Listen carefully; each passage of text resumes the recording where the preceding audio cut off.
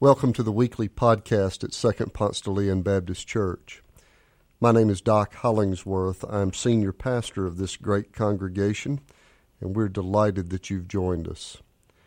Our prayer for you is that as you listen to this message, you might feel closer to God and closer to God's hope for you.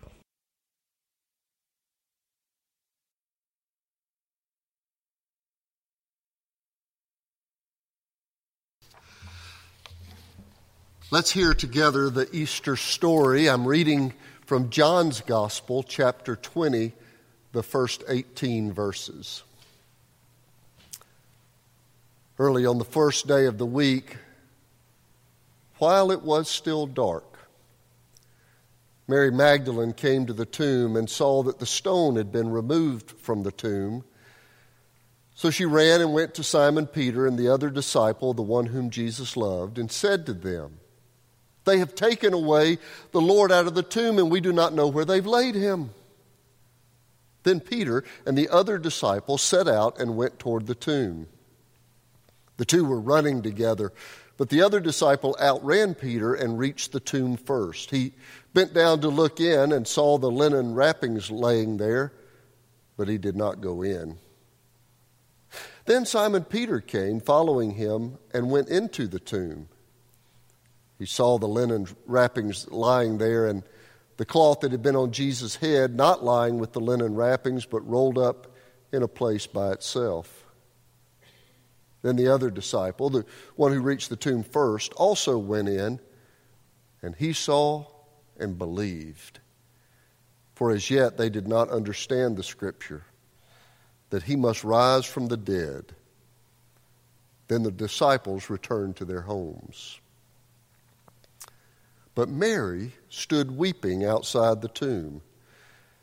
As she wept, she bent over to look into the tomb and saw two angels in white sitting where the body of Jesus had been lying, one at the head, the other at the feet. They said to her, "Woman, why are you weeping?" She said to them, "They have taken away my Lord, and I do not know where they have laid him." When she had said this, she turned around and saw Jesus standing there, but she did not recognize that it was Jesus. Jesus said to her, "Woman, why are you weeping? Whom are you looking for?" Supposing him to be the gardener, she said to him, "Sir, if you have carried him away, tell me where you have laid him, and I will take him away." Jesus said to her, "Mary." She turned and said to him in Hebrew, "Rabboni," which means teacher. Jesus said to her, "Do not hold on to me, because I have not yet ascended to the Father. But go to my brothers and say to them, I am ascending to my Father and your Father, to my God and your God." Mary Magdalene went and announced to the disciples, "I have seen the Lord." And she told them that he had said these things to her. That's the Easter story, and it never gets old. Every year we hear the same scripture. We tell the same story every year, and it never ages.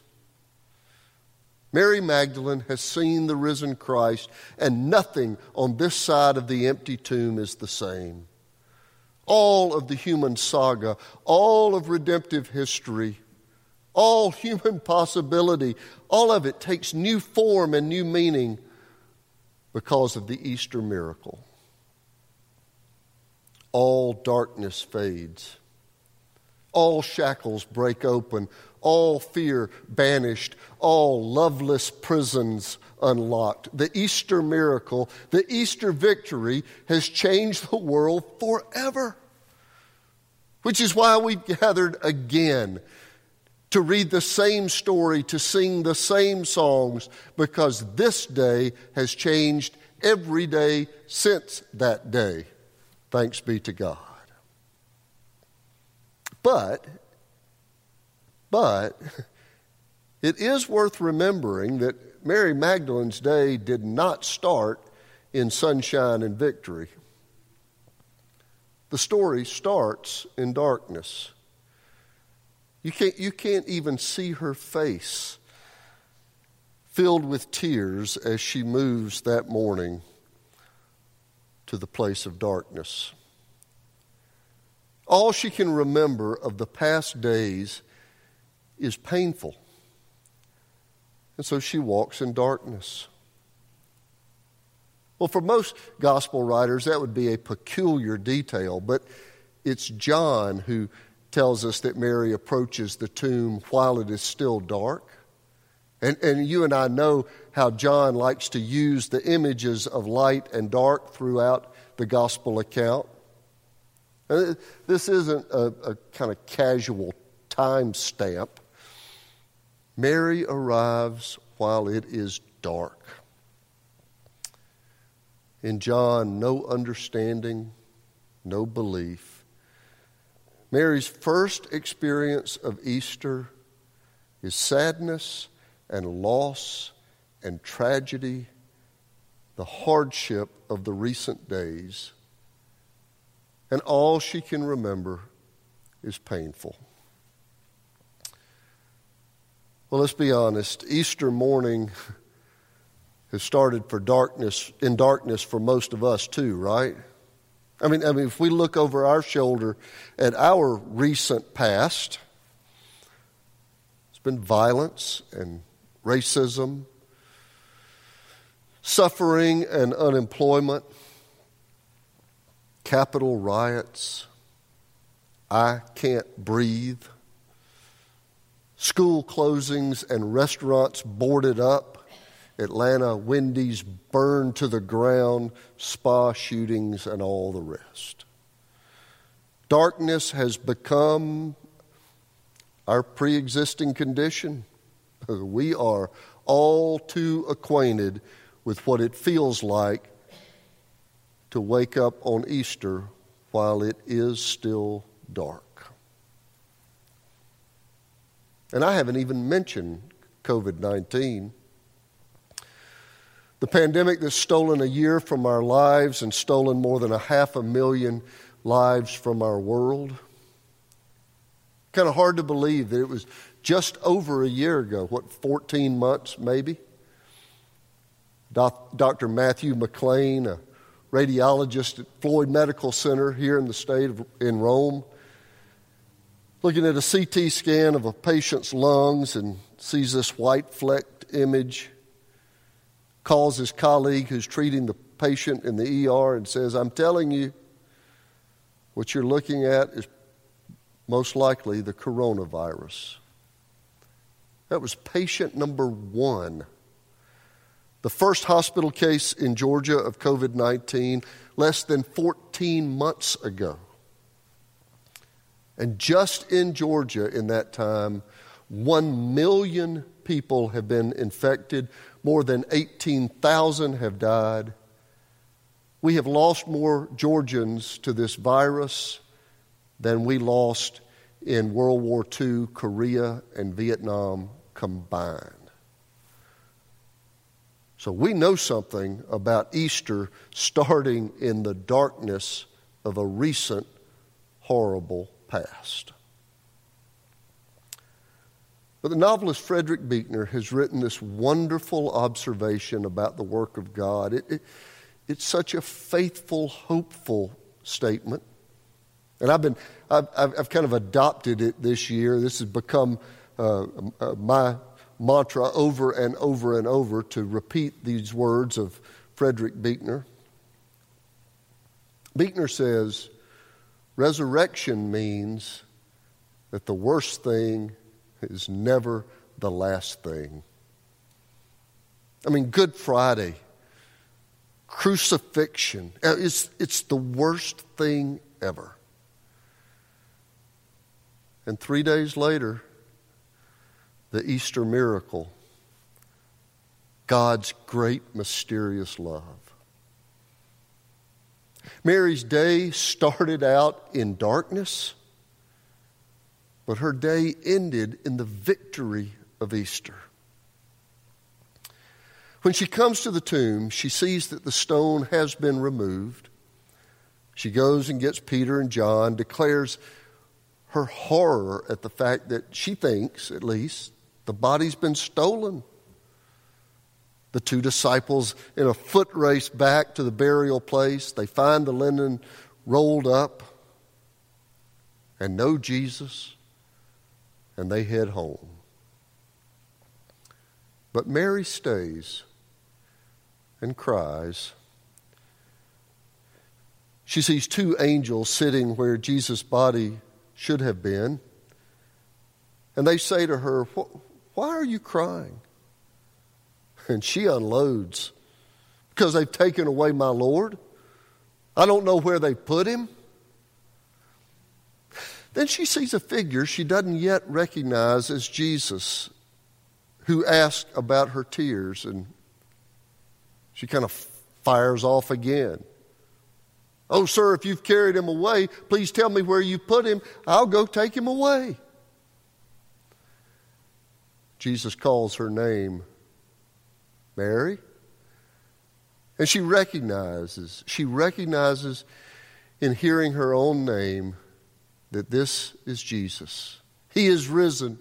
He's risen indeed. And so she runs to the disciples to declare, "I have seen the Lord." You see, her day started in darkness, but it was an encounter with the risen Christ that meant it did not end there. Buechner was right. Resurrection means the worst thing is never the last thing. I love everything about the timing of Easter this year. You know, of course, that Easter is the only one of our holy holidays that's not fixed on the calendar. The timing of Easter is set by the moon. Easter coincides with the spring equinox so that it happens when the earth is becoming green. And really, the timing itself is an Easter sermon. All winter, everything looks dead. Flowers are just frozen stems and no color at all. Trees are bleak and barren and colors of tan and bruise. The grass is either crunchy brown or mud. And then every year, we get a reminder that what looks dead isn't dead at all. Not in the mystery of God's resurrection magic. The flowers pop, the trees show off. What looks dead is only temporary. Resurrection means that the worst thing is never the last thing. And then the second reason that I love the timing of Easter this year is this particular day, Sunday, April 4, is just spectacular. We had a service earlier at 9 o'clock, and we were surrounded by blooms, azaleas. The sky is a sharp blue. This day is singing out.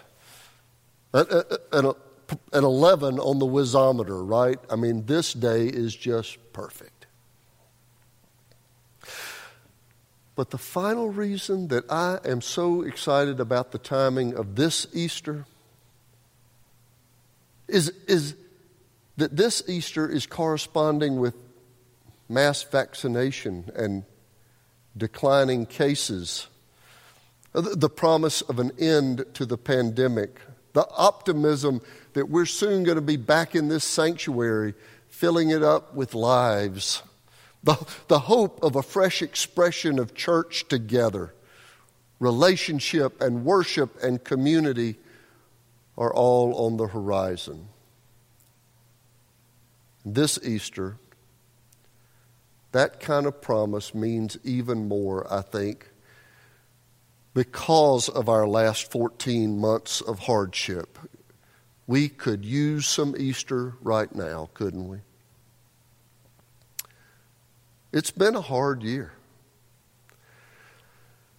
But the folks in Georgia and the other parts of the South 100 years ago or so might have given us a run for our money on what was the hardest time in the South. They might have competed with us for the worst year ever. Some of you might know that at the beginning of the 20th century, there was another tragedy that closed businesses and devastated families and ruined lives. It was an insect from Mexico, of all things. In the early 1900s, the boll weevil somehow made its way from Mexico into the southern part of the United States and set up home in the cotton farms of the South. Adult boll weevils feed on the cotton plant. Then they puncture the plant to lay their eggs, and then when the eggs hatch, the grubs chew their way through everything inside, so that by the time the plant opens up, the cotton lint that should be inside is mostly gone. Anyway, the insect did all of this stuff and devastated the cotton industry. The crop of the South, cotton was king. Well, farmers mortgaged their homes. They experimented with arsenic sprays and powders, and they burned the cotton stalks after harvesting. They tried everything. At one point, 1/3 of the pesticides used in the entire United States were targeted at trying to kill the boll weevil. Well, the farmers planted cotton again. The cotton started growing. Insect came back, destroyed it. They tried again. Insect came back, destroyed it. By this time, most of the farms completely wiped out. Then a man named H.M. Sessions had an idea. He was a seed broker from Alabama, and he had been in North Carolina and Virginia, where they had a similar sandy soil, and he had seen them thrive by planting peanuts. So Mr. Sessions came back down south with peanut seeds and sold them to farmer C.W. Batson in Alabama. In 1916, Mr. Batson planted his whole crop in peanuts. I mean, what is there to lose at this point, right? Well, the peanuts came up, he harvested, he made enough money to pay all of his debts. He had money left over. Well, of course, news of his success spread all over the region, and the next season, virtually everybody in South Alabama planted peanuts instead of cotton. 1 million bushels of peanuts harvested that sold for more than $5 million, far more than the cotton crop would have made them. 2 years later, 1919, one of the local merchants there in Enterprise, Alabama, paid to have a statue erected right in downtown Enterprise, Alabama. You might have been through and seen it. It's a Greek woman holding up a bowl, and in the bowl is a 50-pound insect. It's a way to honor the boll weevil of all things. And the plaque on that statue reads, "In profound appreciation of the boll weevil and what it has done as the herald of prosperity." Do you see? The worst thing that had ever happened was the boll weevil. And the best thing that ever happened was the boll weevil. Resurrection means that the worst thing is never the last thing. At the center of today's celebration is us reminding each other of the power of God to create life out of death, blessing out of hardship, miracle out of hopelessness, from the bleak dead of winter to the bloom of spring, from Good Friday to Easter, from pandemic to I don't know what yet. But I do know that the most spectacular day in all of human history started in darkness. I do know that God has a pattern of turning the most horrible situation into victory. I do know that resurrection means that the worst thing is never the last thing. This is the good news. He is risen. He is risen indeed, and all things are made new again.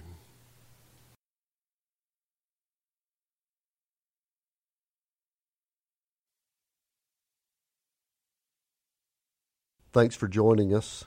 If you live in the Atlanta area or visiting Atlanta, come and worship with us in person on Sundays at Second Ponce de Leon Baptist Church.